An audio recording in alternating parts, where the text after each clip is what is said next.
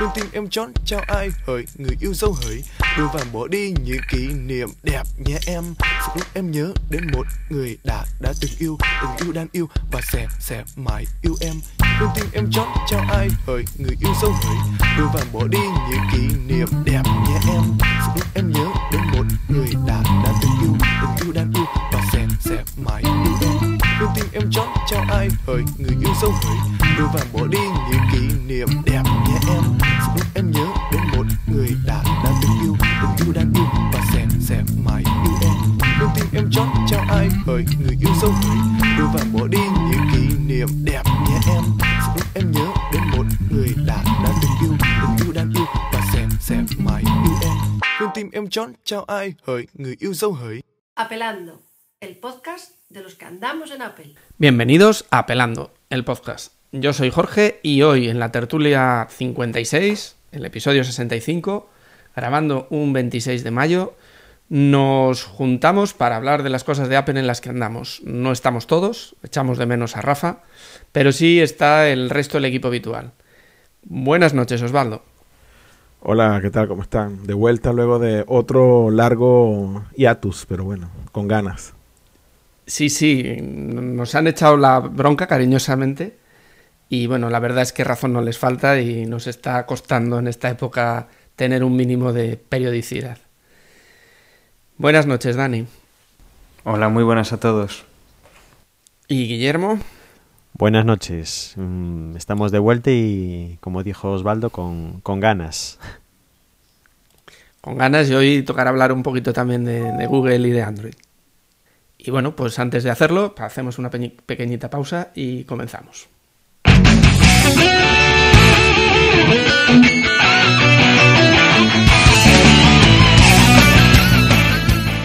Bueno, yo hoy en Desde Boxes tenemos una primicia mundial. Tenemos aquí a Luis Moya. ¿Qué tal, Luis? Pues he quedado a saber con vosotros, cobro. Yo lo único que puedo decir es que escucho siempre a ras para cuatro se cierra y Desde Boxes Podcast. Lo mismo subo con el coche como lo bajo, pero siempre lo tengo en el coche escuchando y es un placer escuchar Desde Boxes Podcast. O sea, que nos escuchas. Siempre. Cuando no tengo piloto me lo pongo con el GPS y cuando no es con el GPS, cuando se cierra, de ras. ¿Y cuál es tu piloto favorito de Desde Boxes? ¿Agustín? ¿Osvaldo? ¿Quizás? Es que eso es muy difícil. Con el número 1 tenemos a Agustín, con el número 2 tenemos a Ari, el número 3 sobre Jorge, el número 4 Osvaldo, el número 5 Emanuel y el número 6 pues anda por ahí Gerardo, o sea que es imposible de decir, pero bueno, verdad se cierra y desde cuando atrás se todo cierra. Y Luis, ¿qué le dices a los que no escuchan Desde Boxes Podcast? Pues eso es muy sencillo. Trata de escucharlo, por Dios.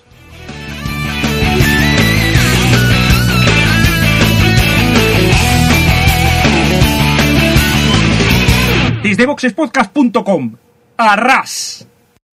Y como habíamos dicho antes de la pausa, podemos empezar con un evento que tuvo al poco tiempo de que grabáramos el último episodio, que fue el Google I.O., la conferencia para desarrolladores que hace Google y que bueno, pues explicó las novedades que va a presentar próximamente o que ya están presentadas, ¿no? Y si nos fijamos un poco, empezó con el tema de la música, que vemos que es quizás el tema más en boga que tenemos, no solo por parte de Google, sino por todas las grandes compañías. Y Google presentó su Google Music. En principio, decir que es un poco parecido a lo que ya explicamos en el episodio anterior, parecido a lo que es el Amazon Cloud Player, ¿no? Y que bueno, pues que podrás subir tu música y que estará en la nube y que no tendrá consumo de un espacio, sino que podrías tener espacio como para unos 20.000 temas, o sea que, vamos, una barbaridad. Y bueno, otro grande que se suma al carro de la música, y no sé si queréis añadir algo de lo que presentó Google concretamente. Sí, que bueno, parece ser que intentó llegar a acuerdos con discográficas para que no solamente sea un almacén de tu música privada que tú subes a la nube, sino también una tienda, y que de momento está siendo complicado, aunque yo estoy convencido de que una vez que que las discográficas vean el éxito que va a tener entre los usuarios y los millones de usuarios que podrían ser clientes suyos si estuviesen ahí, supongo que acabarán entrando todos por el aro. Y otra de las cosas que considero interesante de esta tienda es que es totalmente multiplataforma, o sea que vamos a poder escuchar nuestra música en cualquier navegador, en cualquier tipo de sistema operativo, en cualquier Android, y posiblemente salga también la aplicación casi seguro para iOS, con lo cual será bueno, algo similar a Spotify en cuanto a multiplataforma, pero con la ventaja de que podemos subir completamente nuestra galería musical, sea comprada o no tanto, ¿no? Digamos que Google no se va a meter en el origen de esa música, lo cual es muy muy interesante. Sí, estamos viendo que hay 4 grandes actores, digamos, en esto de la música ahora mismo, que va a ser Amazon, que ya tiene tienda en donde vende música y va a tener este servicio. Tenemos Spotify, que se dedica a hacer streaming, aunque también tienen disponible la tienda. Tenemos a Apple, que por ahora tiene tienda de venta de música, y tenemos a Google, pues que presenta, después de bastantes rumores, bastante tiempo a la espera, en principio va a presentar pues una especie de Dropbox, una especie de almacén, que va a ser compatible, bueno, con navegador, con Android, y que, bueno, va a ser de pago, hay que decirlo. Todavía no se sabe lo que va a costar, pero la verdad es que pensando que, por ejemplo, yo ahora mismo tengo un extra de, si no recuerdo mal, son 20 gigas que puedo distribuir en las cuentas de Google, en Gmail, y sobre todo me interesaba para fotos, que por esos 20 megas pago 3 euros al año, unos $5 al año más o menos es el precio. La verdad es que la cosa va a estar muy apretada, y lo que comenta Guille es que, bueno, el tema de las discográficas son las que están poniendo más pegas, y pueden ser las que tengan las llaves del éxito o del fracaso del modelo de música, ¿no? Pensemos que si Google lo único que hace es tener un almacenamiento, y yo puedo subir mis discos, bien los haya cogido en iTunes, bien los haya pirateado, bien los haya pasado de un CD que ya tenía, la industria ahí no va a ver nada, y como triunfe esa opción, pues son los grandes perjudicados. Ahora bien, si se meten en una opción de futuro, digamos que el tema de Spotify, que ahora supuestamente quieren entrar en los Estados Unidos, que es uno de los mayores mercados para este tipo de negocio, pues puede salirles muy bien, pues al haber invertido y el haber licenciado sus canciones para Spotify. La verdad es que quien falta por poner del todo o dejar de tenernos en ascuas con las cartas sobre la mesa es Apple, que aún no ha comentado qué es lo que van a hacer con esos servidores que tienen ya instalados en ese data center inmenso, y que, bueno, que se espera que sea algo similar, si bien no va a ser igual a otro, porque ya vemos que cada uno tiene sus pequeñas diferencias. Sí que va a ir muy en la línea de estos 3 que ya existen. Sí, además, yo en el caso de Google veo que lo que está haciendo es montando cada vez más, completando su puzzle de servicios necesarios para su otro sistema, para Chrome OS, ¿no? Con esta herramienta o con esta aplicación web nueva, viene a traer otra de las cosas importantes. Ya teníamos vídeo con YouTube, y ahora ya tenemos toda tu música en esos Chromebooks que van a depender de la nube. Al estar disponible toda tu música ya personalizada totalmente por ti en la nube, en esos Chromebooks vas a tener toda tu biblioteca ya disponible también en la nube, con otro servicio propio de la propia Google.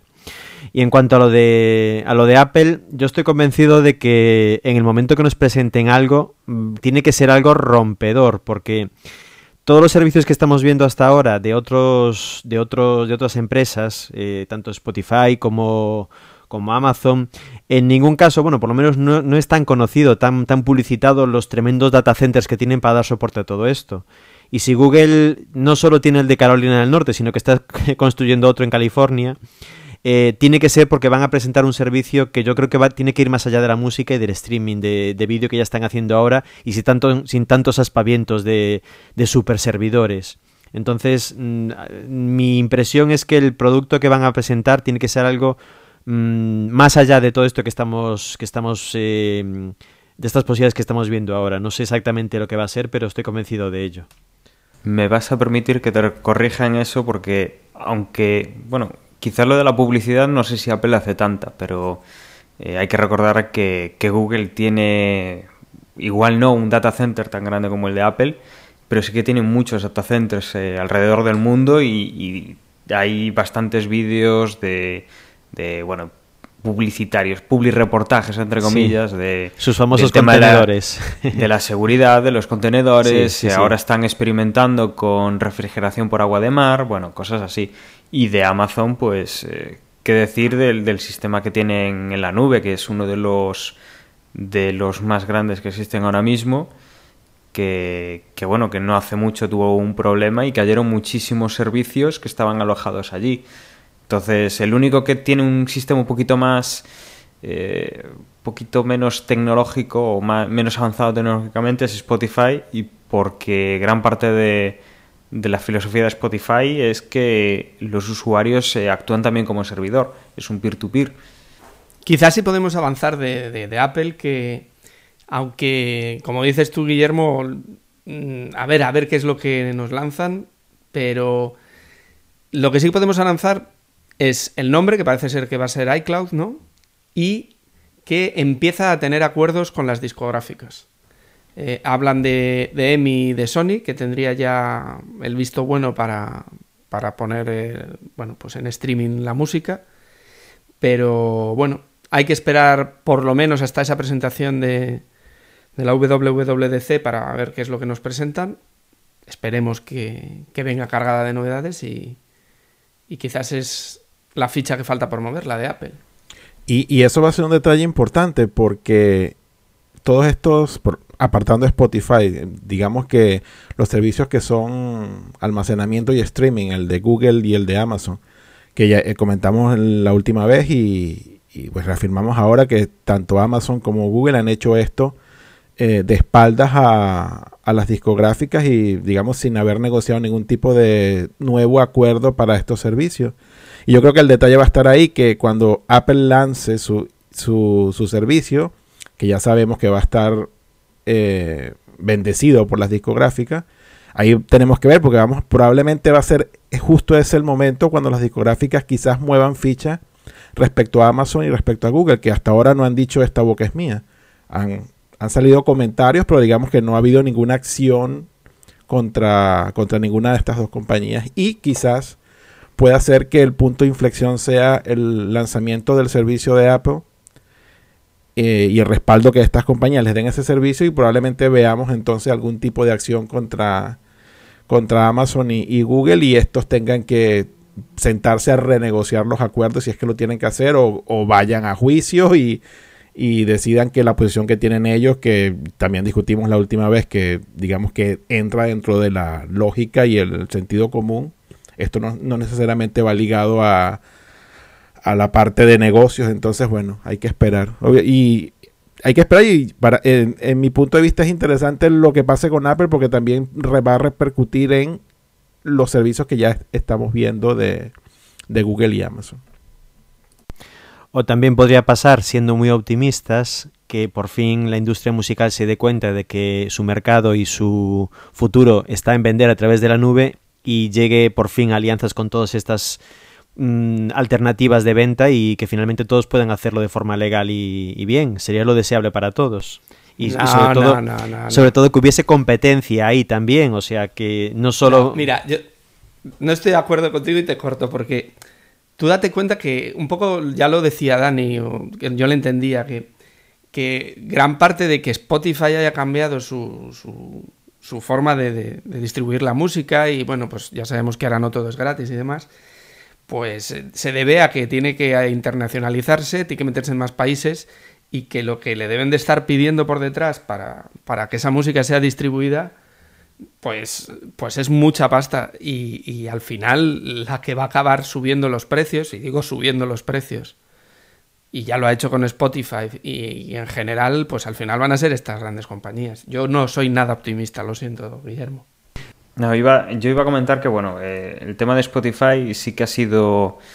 se ha rumoreado muchísimo que ha sido eso, pues obligado por la industria, en plan de, bueno, yo te voy a dejar entrar en el mercado de Estados Unidos, principalmente es el que han hecho un poco el chantaje, y han dicho, bueno, pues tienes 400 millones de de clientes potenciales, pero vamos a negociar y vas a pagar en vez de X, pues 2X, vas a pagar más. No es la primera vez que pasa. Había algún servicio, creo que era Pandora FM, que bueno, era universal, hasta que las discográficas quisieron negociar, era música por streaming, quisieron negociar o más bien negociar no, o sea, hicieron negociar a la empresa y el resultado fue subirle los royalties y que tuvieran que cerrar para el resto del mundo, solo permanecen en Estados Unidos. El tema de Amazon y de Google no veo yo por dónde lo puede coger la industria, porque entonces tendríamos demanda contra Dropbox también, porque hay incluso ya aplicaciones que tú puedes guardar canciones en Dropbox y escucharlas desde iOS, desde un iPhone, un iPod Touch. Y claro, todos esos servicios, incluso si yo me monto un servidor en mi casa y doy streaming de música para mí, pues también supuestamente podrían denunciarme por tener mi música, ya sea comprada por ellos, o sea, de forma legal, descargada de internet o lo que fuera. Claro, todo sería susceptible de ser demandado. Entonces... No, pero Dani, disculpa que te interrumpa, pero creo que estás comparando peras con manzanas. Primero, Dropbox, el servicio de Dropbox no es para... O sea, Dropbox no te dice, aquí tienes esto para que almacenes música y lo uses para hacer streaming. Eso es una funcionalidad que cada usuario la puede usar o no la puede usar, ¿no? Y entonces, sí, a lo que digo es que no creo que las discográficas vayan contra Dropbox, porque digamos que ese no es la razón de ser del servicio. Y si tú te montas un servidor y haces streaming, vale, pero tú tampoco se lo estás vendiendo a un tercero o lo estás ofreciendo como un servicio que otros pueden usar. La cuestión es que Amazon y Google están ofreciendo un servicio a todo el mundo, o bueno, en este caso Google a solo Estados Unidos, cuya principal función es esa. Yo creo que hay una diferencia de conceptos lo suficientemente amplia como para diferenciar una cosa de la otra. A ver, yo entiendo lo que dices, ¿no? Que estén uno centrado en solo la música y el otro pues sea más genérico. Pero es eso, o sea, ¿qué más? O sea, Google no va a impedir que yo ponga mi música, pero yo puedo estar poniendo música descargada o música legalmente comprada o descargada de internet de forma legal del iTunes o de lo que sea.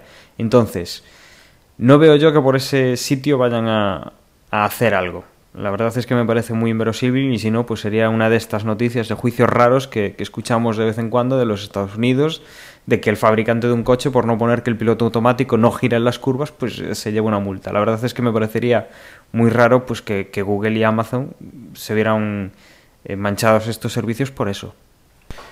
Hay una cosa que no deberíamos olvidar, y es que si Apple triunfó con su tienda de música fue porque fijó y fue capaz en su momento de negociar con la industria musical unos precios muy reducidos y muy atractivos para los usuarios.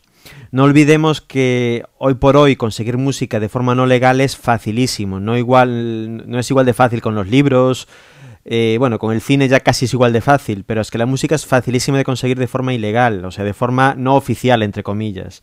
Entonces, si las discográficas al final aprietan mucho, lo que van a conseguir es dejar de vender directamente. O sea, si está claro que la tienda de música de Apple funcionó porque te puedes comprar una canción por 99 céntimos de dólar y ahora me va a costar $2.50 o no sé, o algo similar, no la voy a descargar ya de la tienda de Apple, ni de la de Google, ni de Spotify. Entonces creo que la industria musical debería ser un poco inteligente y examinar por qué funcionó el negocio hasta ahora en iTunes y no sacar los pies del plato en ese sentido, porque desde luego yo creo que el mercado no funcionará igual si los precios son más altos. Con esa duda nos quedamos con esa duda, pues en un par de semanas esperemos tener ya todas las opciones, incluida la de Apple, y seguro que volvemos a hablar del tema de la música, que como he dicho antes, está muy de moda y están todas las compañías ahí haciendo su negocio. La segunda cosa que nos presentaron en Google en su I.O. fue el alquiler de películas en el Android Market. Bueno, pues otro modelo similar al de Apple, la única diferencia es que esto basado completamente en la nube y no tanto en el entorno Mac, en el entorno iTunes en el que se mueve Apple. Y bueno, pues empieza ofreciendo 3.000 películas, me parece que son, y bueno, pues que... Pues otro negocio más en el que Google quiere estar. Y como decíamos antes, otra pieza más para que en Chrome OS se puedan ver cine también sin necesidad de almacenamiento local y sin un sistema operativo como tal. Al final, creo que todas las grandes compañías de servicios multimedia van a tener unos servicios prácticamente equivalentes, porque vamos por el mismo camino en todos los casos. Sí, además Google pues tiene aparte del alquiler en películas en el Android Market, también tiene otro plus, que es que está empezando a funcionar el alquiler de películas en su portal de vídeo, en YouTube. La verdad es que sí que se están marcando unas líneas de las grandes empresas de contenido hacia dónde tienen que ir, y estamos viendo pues que Google ahora saca el Market, igual que otras empresas como Netflix, que también tienen alquiler de películas en este sentido en tarifa plana, Apple, que tiene también su tienda de alquiler de películas y de series, y también de venta. Y la verdad es que estamos viendo pues que uno saca un buen servicio y el resto pues están intentando adaptarlo también a su modelo de negocio. Y también lo estamos viendo con los markets de aplicaciones. Apple sacó su App Store, en principio para iOS. Android ha sacado, Google ha sacado también una tienda de aplicaciones para Android. Acto seguido también Amazon ha sacado una tienda de aplicaciones para Android, y parece ser que ahora, como Apple está sacando también, o ha sacado hace un año, la tienda de aplicaciones para OS X, pues Amazon también está sacando una tienda de aplicaciones para OS X. Se están un poco pues copiando las estrategias y sacando, pues quizá cambiando un poquito el servicio, buscando diferenciarte un poco de la competencia, pero cada día creo que estamos teniendo muchísima más oferta de cualquier tipo de contenido. Bueno, una tienda de aplicaciones no, una página web de aplicaciones barata o con el descuento estilo Amazon, pero realmente no podemos llamar eso, o por lo menos no una tienda a la usanza de las tiendas de Apple. Sí, pero no deja de ser una oferta más, ¿no? Bueno, claro. Y cuando estés buscando... No, pero bueno, yo creo que eso sí que es bueno para nosotros, y que sea Amazon y alguno más que nos dé la posibilidad, porque luego siempre las ofertas, cosas que a lo mejor encuentras en un lado y no encuentras en otro, y bueno... Evidentemente, la integración que tiene la App Store en macOS X, pues es plena, y esto no deja de ser una web de descargas de DMGs probablemente, y que instales en tu ordenador y punto, no sé. Sí, bueno, como oferta para uno como consumidor, bien, porque tendrás más de dónde escoger. Para lo que me refería yo vamos, que no quiero minimizar la tienda como tal. Sí, es una tienda, pero que a lo que yo me refería es que viéndolos como integración y aplicación, y volvemos otra vez a experiencia de usuario, pues la de Amazon como App Store pues no tiene absolutamente nada que ver con la de Apple. Esto es simplemente eso, una página web con probablemente mucha variedad de software, con descuentos estilo Amazon, pero hasta ahí, nada más. Uh-huh. Como decía aquí Cerote en un tuit, aquí va a sacar una Apple Store hasta el Mercadona, tiempo al tiempo. Y bueno, podemos hablar de lo que Android presentó de sus sistemas operativos, que ahí ya casi os dejo a alguno de los androides por aquí presentes, porque, bueno, presentaron el Ice Cream Sandwich, no se sabe para cuándo, como sistema operativo único, y bueno, volvieron a hablar del 3.1 del Omnicom que todavía, bueno, está incipiente, porque de momento solo lo tiene las tablets y solo me parece que la Zoom, ¿no? O hay alguna más que ya está con ella. Hay alguna más, no me acuerdo exactamente cuál, pero sí que hay algún fabricante más, como mínimo 3 o 4 más que la tienen. Es más, en la feria de Barcelona a la que habíamos ido ya se podían ver funcionando. No tenían fecha de lanzamiento en aquel momento todavía, pero ya era el sistema operativo oficial con el que saldrían. No recuerdo en este momento, creo que por ejemplo Acer ya tiene la suya también con con la versión 3. No sé si la 3 o la 3.1. Aquí lo interesante es que, bueno, ahora mismo tenemos varias versiones de Android para móvil. La verdad es que los fabricantes están poniendo un poco las pilas y están buscando pues esa diferencia que tienen con iOS, en donde solo hay un firmware, por decirlo así, y un fabricante, que es el de iOS, sin capas, sin retoques ni nada, incluso sin dejar a las operadoras meter basura, porque al final es basura siempre lo que trastocan las operadoras en los teléfonos móviles. Y bueno, hay una versión y es la versión que hay para los dispositivos y punto. En Android, pues uno de los problemas es que hay muchas versiones y luego los fabricantes meten sus cambios, luego las compañías de telefonía móvil meten más cambios todavía y bueno, están intentando unificar.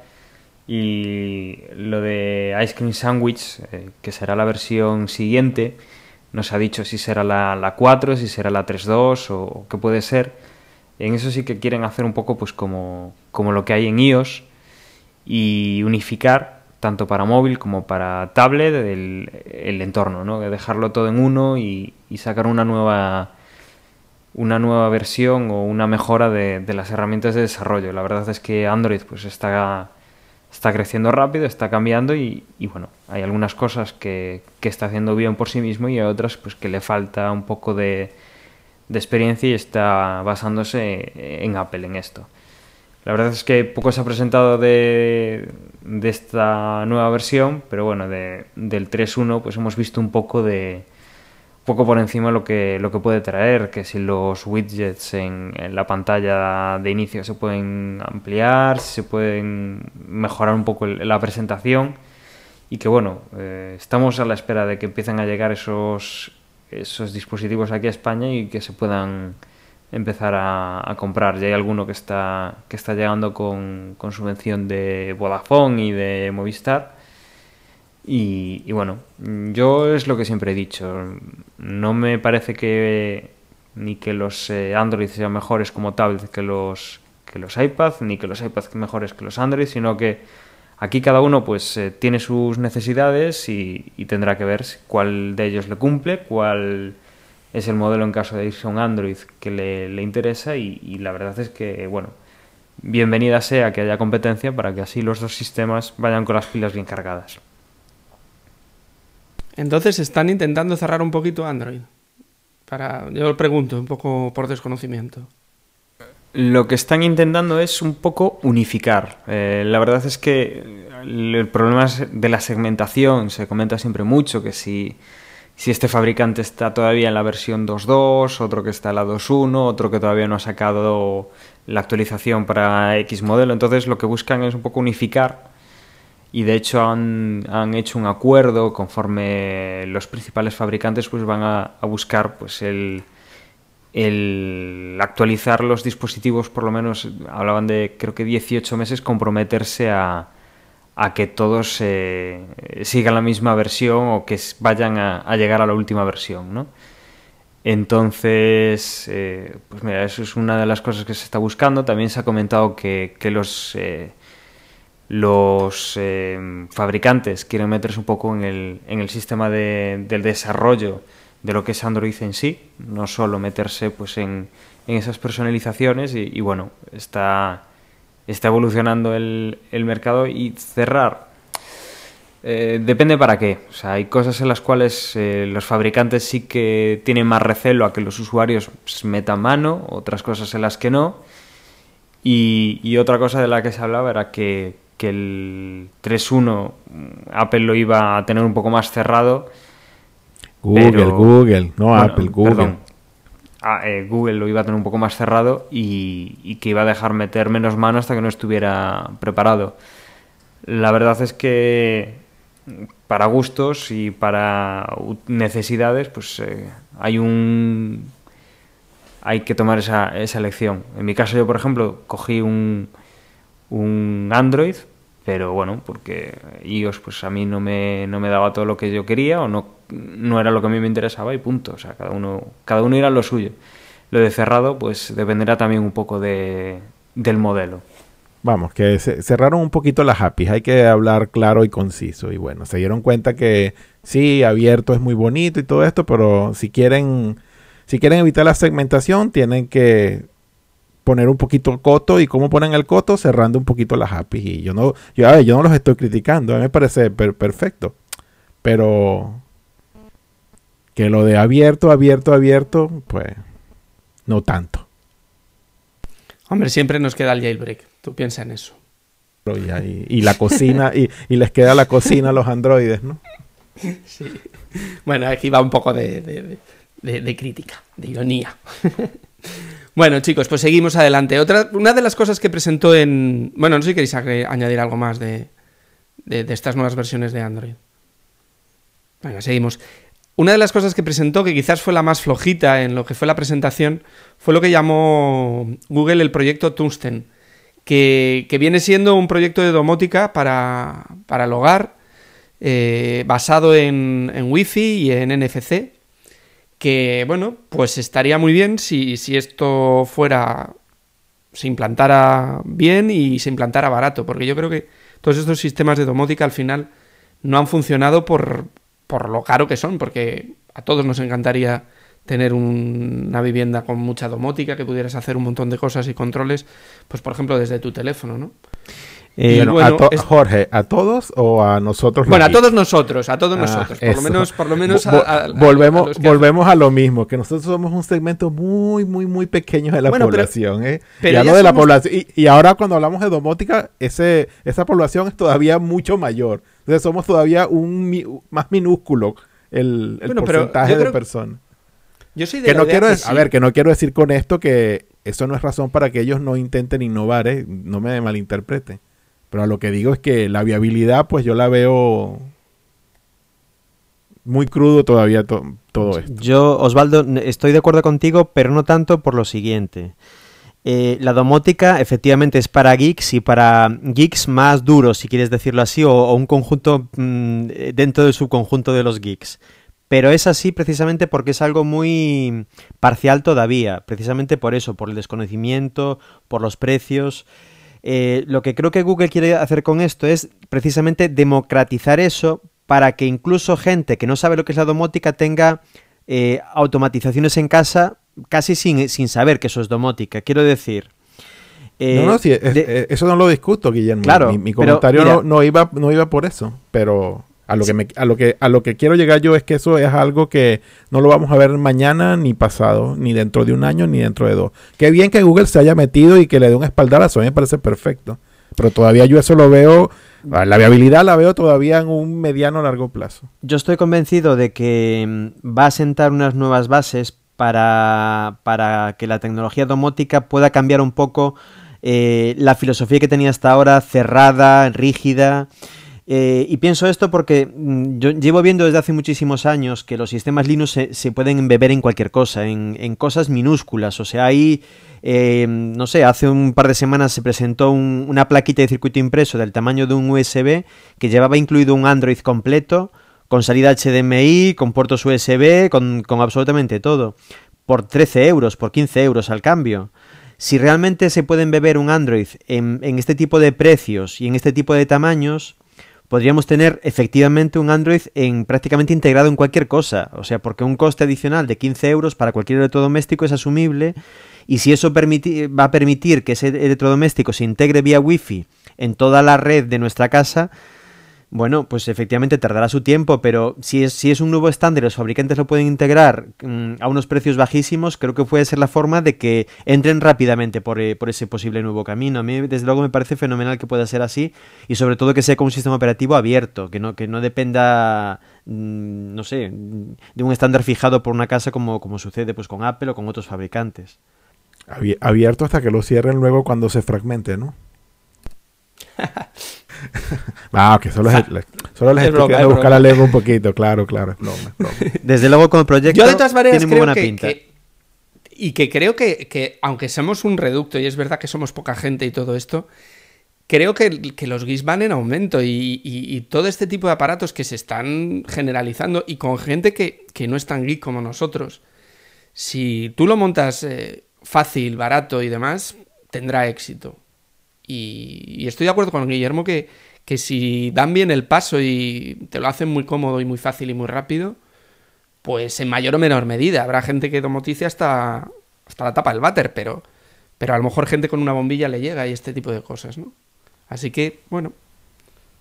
a mí me pareció original, por lo menos. Yo vuelvo y repito que yo no estoy menospreciando a mí me parece, y repito, parece perfecto que Google esté intentando dar un espaldarazo a la domótica, porque la domótica no es algo nuevo, hace muchos años, pero bueno, avanza a velocidad de tortuga. Pero porque es carísima. Claro, pero a lo que me refiero es que... alguna vez dices, joder, para poner una bombillita que enciende y que apague como yo quiero, me tengo que gastar. Pero a lo que me refiero es que sí, a lo mejor el espaldarazo de Google va a ayudar a que se mueva más rápido, pero a lo que me refiero yo es que eso rápido no es el año que viene, ni es dentro de 2 años. No, estas cosas son lentas, eso es verdad. Hay 2 cosas que yo estaba ahora mientras hablabais pensando. Una es que como que encaja muy bien, ¿no? O sea, automatización del hogar con Android, que es un robot, o sea que como que, no sé, es su medio natural. Y por otro lado, no sé si os habéis parado a pensar que si un Android controla nuestra casa, controla nuestro consumo eléctrico, controla cuando vemos la tele, controla cuando abrimos y cerramos las persianas, etcétera, Google podrá sacar partido también de eso en su publicidad. O sea, al fin y al cabo, yo creo que se está metiendo aquí precisamente para tener más control sobre lo que hacemos y nuestros intereses, al fin y al cabo. O sea, va a entrar en nuestra vida más profundamente de lo que entra ahora ya con los navegadores, con un poco con toda la tecnología que tiene montada y que usamos día a día. Ahora más que nunca, Google. Pues ¿No sí, sería así? Pues sí. Es que por ahí van mis apreciaciones, porque... si realmente podemos controlar virtualmente casi cualquier cosa del hogar con un sistema operativo Android, Google puede estar informado perfectamente, aunque sea de forma como hace ahora con los buscadores, anónima. Pues no sé, te puede llegar un correo electrónico un día que te diga: tú enciendes la luz 5 horas al día, ten en cuenta que si cambiaras la bombilla por esta otra te ahorrarías tal cual, o sea. No sé, estoy seguro de que aunque... como todo, Google innova, desde luego va a haber beneficios, por supuesto, detrás de esto también. Y bueno, acabó el lío pues lo acabó regalando un Chromebook, bueno, aparte de presentarlo, ¿no? Un Chromebook a cada uno de los asistentes. Y ha hecho referencia en alguna ocasión antes Guillermo. Y bueno, podéis decir que viene siendo un ordenador en la nube, ¿no? Que prácticamente tiene muy poquita memoria, en la que meten... un sistema operativo pequeñito y un Chrome, ¿no? Y que bueno, que con este ordenador, todo con respaldo en la nube, pues a trabajar con él. ¿Qué os parece esta idea de un ordenador en la nube? De momento, cara para ser viable. Los portátiles que hay disponibles ahora mismo andan sobre los 300 euros. Son más caros que los netbooks, que tienen todos los servicios, tienen almacenamiento local y es un ordenador completo. Entonces, mientras no bajen por el precio, o sea, por debajo de los precios de los netbooks, la verdad es que no les veo demasiado futuro, porque si tengo un netbook que puede ejecutar Chrome OS con todo lo demás y tengo que elegir entre eso y un ordenador que tiene muchos menos recursos, obviamente me voy a ir a lo que ya conocía, a un netbook. Y con respecto a lo de los regalos, creo que además del Chromebook regalaron también una tablet, ¿eh? Fue lo que leí. Sí, la 10.1, ¿no? Sí, de Samsung. Sí. Suelen tener esta costumbre de regalar, que bueno, creo que la entrada es una pasta, o sea que también... Sí, bueno, esto iba a decir algo va incluido en el precio. Eso le iba a decir yo, que regalo no tanto. Claro, eso más bien es la amortización de la entrada a la conferencia para los suertudos que se la sacaron. Claro. Y bueno, con esto damos por terminado el Google I.O. y si queréis avanzamos y podemos hablar de Apple y hablamos de que el alcalde de Madrid, Ruiz Gallardón, ha confirmado que el edificio del tío Pepe de la Puerta del Sol, pues que lo va a ocupar completamente un Apple Store de Madrid, que son 7 plantas y que bueno, pues va a ser una de las más grandes pues del mundo. Hablábamos antes de grabar que la de Regent Street de Londres, que es una de las más grandes, anda también sobre las 7 plantas. Lo que ocurre es que la tienda en sí pues no es de 7 plantas, tiene 2 con su escalera y demás. Pero bueno, una gran Apple Store en un edificio histórico, en una zona histórica. Esto sí que va a ser un centro de referencia pues en la capital de España y bueno, acompañada esta que también anunciaron en la Plaza de Cataluña de Barcelona, ¿no? Y Guillermo contento ahora, o no. O cuando pedías eso no eras tan androide, ¿no? Sí, a ver, ahora sí que ya puedo decir que serán tiendas emblemáticas, con todas las letras. Ahí ya no hay ninguna duda. Además son, no sé, tanto el edificio de Barcelona como el de Madrid nos parecen como edificios muy Apple, por lo que ya nos tienen acostumbrados hasta ahora. O sea, creo que pueden encajar perfectamente con su filosofía y un poco con su estilo de edificio histórico. Desde luego sí que van a ser... No se van a poder comparar con las tiendas de los centros comerciales, sin ninguna duda. Lo que está claro es que lo que quería era llegar pronto a Apple, ¿no? Y la maquinista y Xanadu fueron una forma de llegar pues con 2 años de antelación, porque si no, hasta que abran estas 2 grandes tiendas, todavía le queda un tiempo. Y ahora mismo pues Apple ya está en España y establecida, y eso lo quería hacer Apple, y yo creo que sobre todo la gente que vive en Madrid y en Barcelona está muy contenta. Y como hablamos en su momento hace 2 años, que lo de los centros comerciales era un tanteo, ellos abrieron eso. Obviamente los números tienen que ser maravillosos, que bueno, han seguido con la segunda etapa, que era abrir las tiendas estas que le gustan a Guillermo.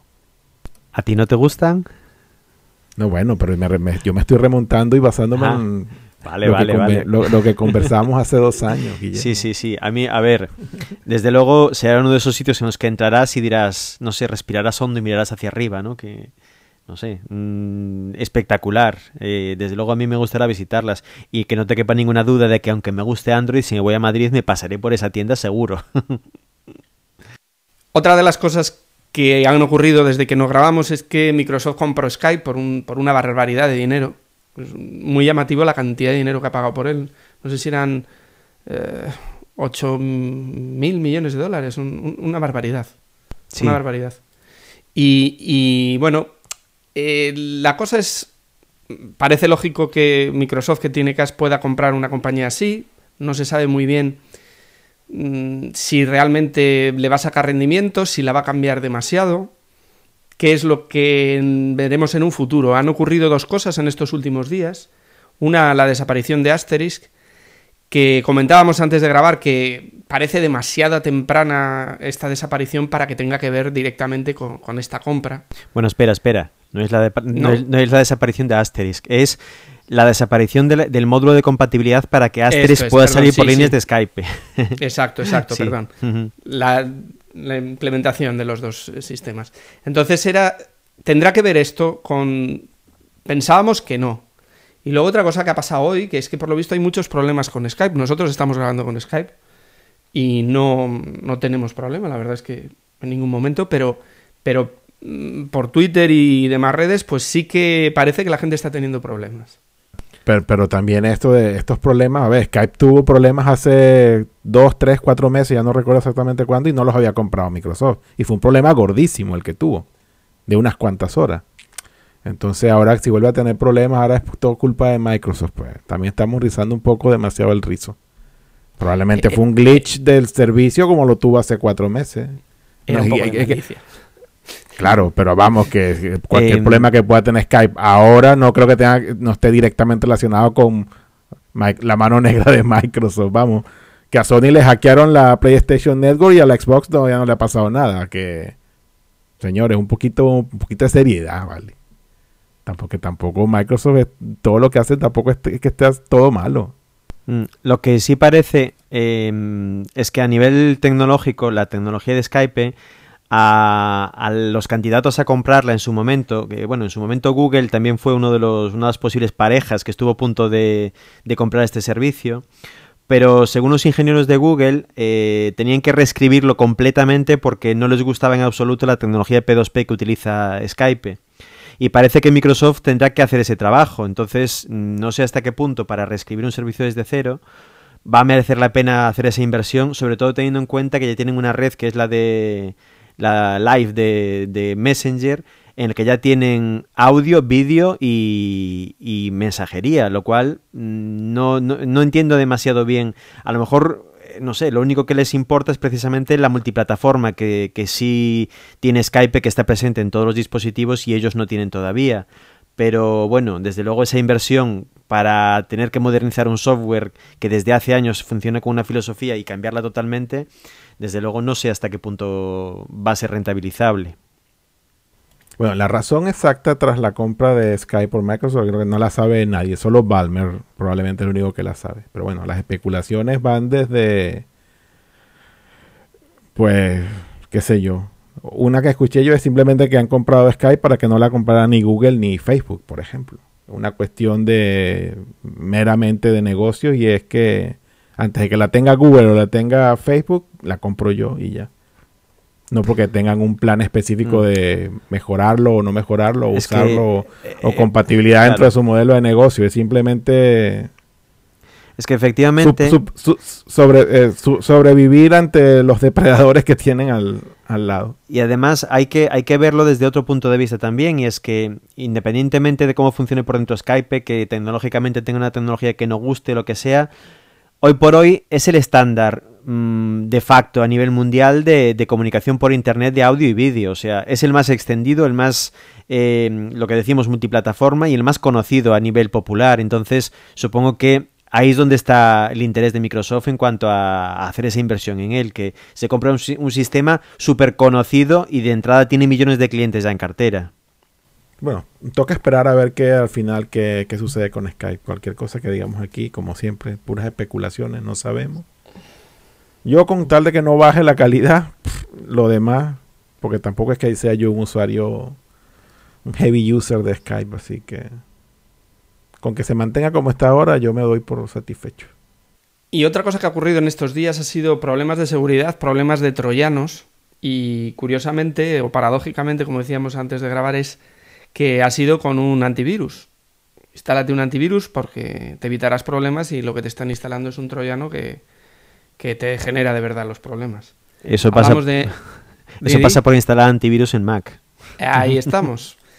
Ya hablamos en alguna ocasión de que la mejor manera, el mejor antivirus es el sentido común, y que actualmente en Mac, pues si tienes un poquito de cabeza, tampoco mucha, pues realmente no vas a tener virus. Entonces, bueno, pues incluso ha llegado tanto el desastre que está haciendo el Mac Defender de Marras que Apple va a sacar en su próxima actualización pues algo para eliminarlo, ¿no? Yo creo que lo más destacable en este caso es eso último que comentas, que sea el propio sistema operativo o el encargado del sistema operativo quien ponga la solución para eliminar un virus. Los virus en Mac, pues alguno hay, son escasos, y el problema que suelen tener es que para hacer daño, pues lo que necesitan son permisos, y bueno, es algo que ya seguramente más de uno pues habrá visto, que por ejemplo instalas Dropbox y te pide que metas el usuario administrador y la contraseña pues para poder hacer determinadas cosas. O por ejemplo, cuando instalas un programa que va como complemento en el panel de preferencias, pues dependiendo de si lo instalas solo para tu usuario no te pide contraseña, pero si lo quieres instalar para todos sí que te lo pide, ¿no? Entonces eso es una medida de protección para hacer ciertas cosas que bueno, te puedes resultar llamativo si, por ejemplo, para instalar un cliente de FTP, pues de repente te pide eso, que pongas el usuario y la contraseña. Hay otros en los que no tanto, por ejemplo, un antivirus sí que tendría cierta lógica, pero bueno, es una capa más que tiene, y que bueno, es lo que decimos, un poco de cabeza, y estas cosas se pueden evitar. Ahora, lo que destaco es eso, que sea Apple quien ponga media solución pues a este problema que entre comillas no es cosa del sistema operativo, sino más bien de lo que instala el usuario. Pero bueno, la luna de miel se está acabando, creo yo. Cada vez más gente la que está usando la plataforma, y bueno, los chicos malos pues empiezan a apuntar ahí, y bueno, sí hay que tener sentido común y todo esto, pero bueno, yo creo que estamos llegando a un punto donde, como dije, que donde ya la luna de miel se está acabando y hay que ser todavía mucho más cuidadoso, y el sentido común que siempre comentamos, pues hay que tenerlo todavía más acentuado, si cabe. Sí, lo que pasa es que hay dos cosas que, bueno, que hacen que, aunque esto empeore, sigamos estando un poco más protegidos que en plataforma Windows concretamente, y solo en esa plataforma. Y es que estamos trabajando con un sistema operativo con base Unix, que ya de base es muchísimo más seguro que cualquier sistema basado en kernel Windows. Tanto OS X como Linux ya son por naturaleza más seguros. Y efectivamente, lo que acabáis de comentar, que para dejar de ser seguros tiene que ser el usuario el que explícitamente dé ese permiso a una aplicación para que modifique parámetros del sistema. Entonces, bueno, podrá haber más virus programados para Mac, pero efectivamente seguirá dependiendo de nuestro sentido común. Y sobre todo otra cosa, que no sé por qué motivo, yo todavía no lo acabo de entender, cuando un usuario pase de plataforma Windows a Mac, empieza a comprar aplicaciones legales, o sea, no a descargárselas siempre gratuitas. Entonces también va a contribuir un poco a que eso no sea exactamente lo mismo. No es lo mismo descargarte una aplicación de una fuente dudosísima, de un torrent, que comprarte en la Mac App Store o descargársela de un sitio oficial. Entonces también creo que eso mitigará un poquitín también el porcentaje de infecciones que podremos llegar a tener por mucho que se popularice la plataforma. Y podríamos terminar los temas con nuestros Pick of the Week y, bueno, nuestras recomendaciones de software. Y quizás empezamos contigo, Guillermo. Vale, ¿qué aplicación mira. es la que... Dinos. Sí. Yo estos últimos días estuve buscando una aplicación que me permitiese unir fotografías y hacer panorámicas, pero de calidad, o sea, que obtuviese un resultado en el que tuviese una foto enorme y que no se notasen en absoluto las uniones, y sobre todo que corrigiese los defectos de, no sé cómo se llaman, de perspectiva y todo esto entre una foto y otra, y las encajara. Y encontré una aplicación que se llama Autopano Giga, que es una aplicación comercial, y bueno, realmente después de probar varias que se supone que hacían este mismo trabajo, esta fue la aplicación que finalmente me permitió hacer lo que yo desde un principio estaba buscando. Y esta aplicación tiene la gran ventaja de que, al contrario que otras, simplemente seleccionas una carpeta o simplemente le dices una carpeta en la que le dices que contiene fotografías que son digamos que unibles, que pueden estar una a continuación de otra, y él automáticamente busca los conjuntos de fotografías que se pueden unir dentro de esa carpeta y te hace N panorámicas de dentro de esa carpeta, lo cual me parece impresionante. Y además de esto, el caso es que lo hace muy bien, o sea, incluso corrige los tonos de las fotografías para que no se noten en absoluto las uniones. Es imposible saber dónde están las uniones, y corrige eso, las perspectivas de las fotografías también, para que esas uniones sean perfectas. Yo llegué a hacerme una fotografía panorámica de 15.000 píxeles de ancho, y la verdad es que es impresionante. El único problema es que en según qué sistemas operativos, las fotografías, por lo menos los JPEGs de más de 5.000 píxeles de ancho, tienen problemas de compatibilidad según qué códec o según qué descompresor o qué algoritmo se esté utilizando, y algunas veces esas fotografías quedan cortadas por problemas en compatibilidad del formato JPEG, si es el que utilizas. Pero desde luego, si alguien está buscando una aplicación que permita hacer esto, que permita hacer panorámicas partiendo de varias fotografías, en mi caso eran fotografías sacadas en RAW con una cámara reflex que cada una tenía una resolución ya bastante grande, de 3.000 y pico píxeles de ancho, y hace el trabajo perfectamente. Eso sí, si vamos a hacer fotografías de tamaño grande, es muy recomendable que el Mac con el que lo hagamos tenga mucha memoria, porque se queja mucho de esto precisamente por el trabajo que tiene que hacer internamente. Y como último, decir que no solo está disponible para Mac, sino que también están disponibles exactamente las mismas versiones para Windows y para Linux. Bueno, como último punto, decía al principio que es una aplicación comercial. Tiene dos versiones, la básica y la Pro. La versión básica cuesta 99 €, pero desde luego si vais a hacer esto merece la pena. Y la versión Pro, que hace muchas más cosas, ya tiene muchísimos más efectos y muchísimas más historias, cuesta mucho más, 199 €.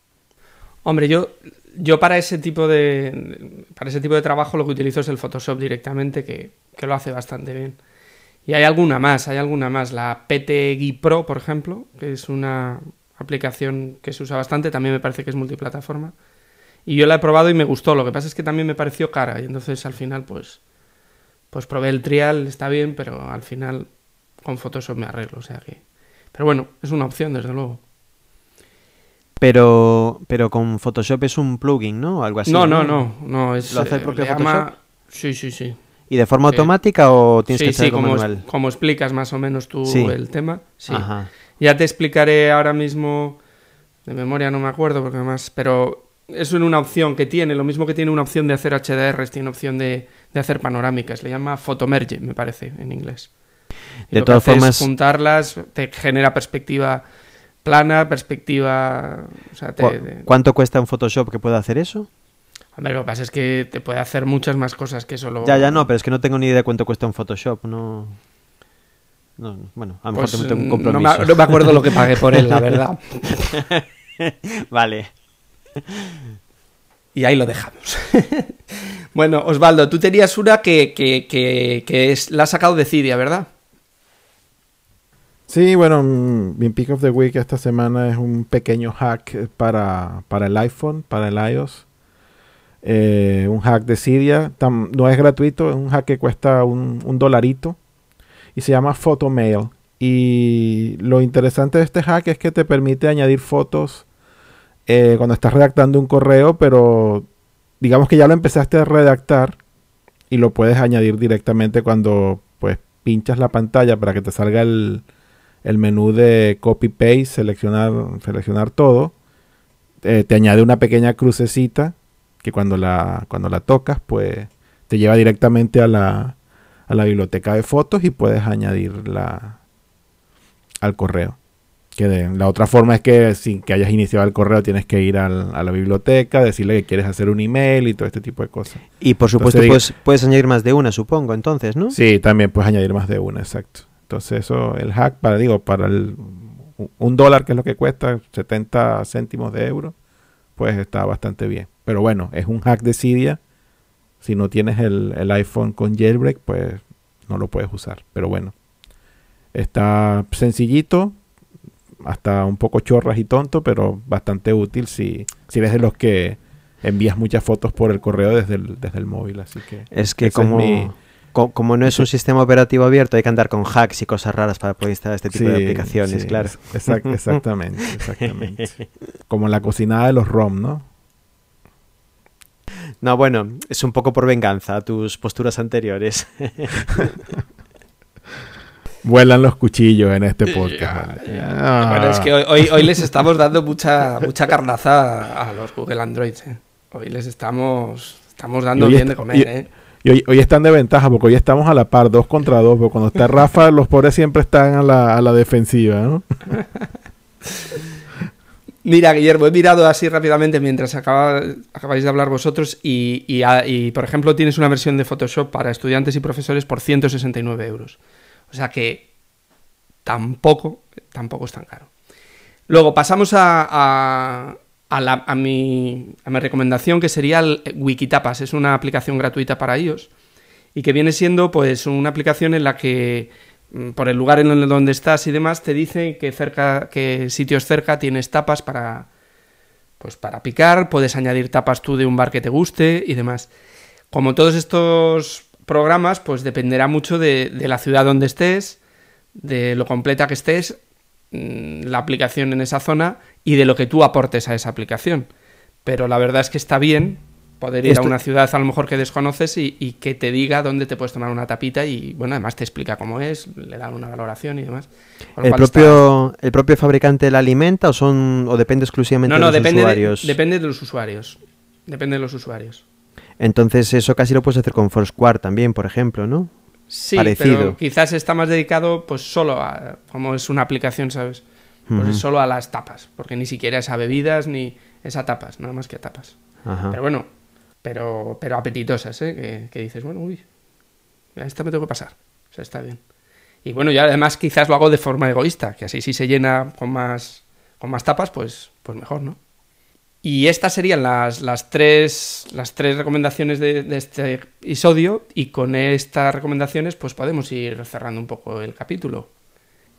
Sí, esperemos que nuestro siguiente episodio podemos hacerlo con un poco más de periodicidad y sobre todo que en estas 2 semanas que tenemos por delante, pues que el mundo de la actualidad Apple nos dé un poco más de comer, ¿no? Que haya un poco más de chicha y más cosas que podamos comentar que sean interesantes, porque la verdad es que últimamente estamos un poco paraditos.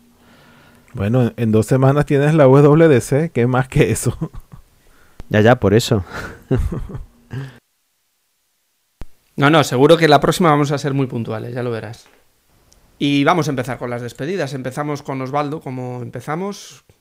Bueno, nada, como siempre, muy agradable la charlita, que esperemos que en esta ocasión sí el ciclo sea el de siempre de 2 semanas y nada más, que estén bien y nos escuchamos. Chao.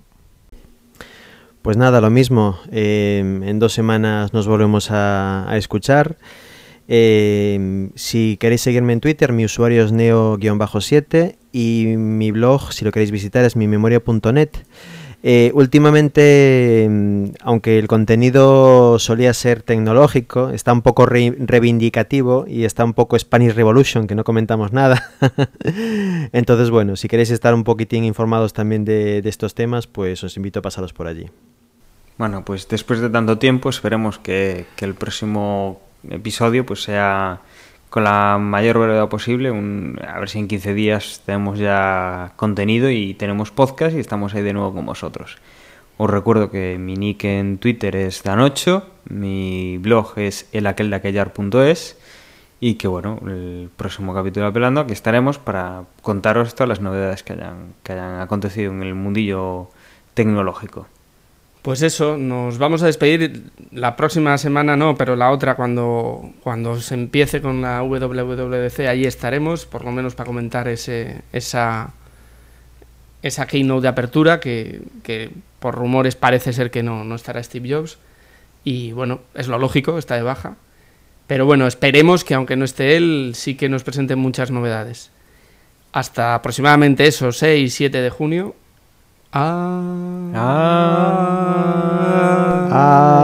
Adiós. Chao. Chao. Con tim em chót trao ai hỡi người yêu dấu hỡi, đôi vàng bỏ đi những kỷ niệm đẹp nhé em. Sẽ lúc em nhớ đến một người đã từng yêu đang yêu và sẽ mãi yêu em. Con tim em chót trao ai hỡi người yêu dấu hỡi, đôi vàng bỏ đi những kỷ niệm đẹp nhé em. Sẽ lúc em nhớ đến một người đã từng yêu đang yêu và sẽ mãi yêu em. Con tim em chót trao ai hỡi người yêu dấu hỡi, đôi vàng bỏ đi những kỷ niệm đẹp nhé em. Lúc em nhớ đến một người đã từng yêu đang yêu và sẽ mãi yêu em. Con tim em chót trao ai hỡi người yêu dấu hỡi, đôi vàng bỏ đi những kỷ niệm đẹp nhé em. Lúc em nhớ đến một người đã từng yêu đang yêu và sẽ mãi yêu em. Con tim em chót trao ai hỡi người yêu dấu hỡi.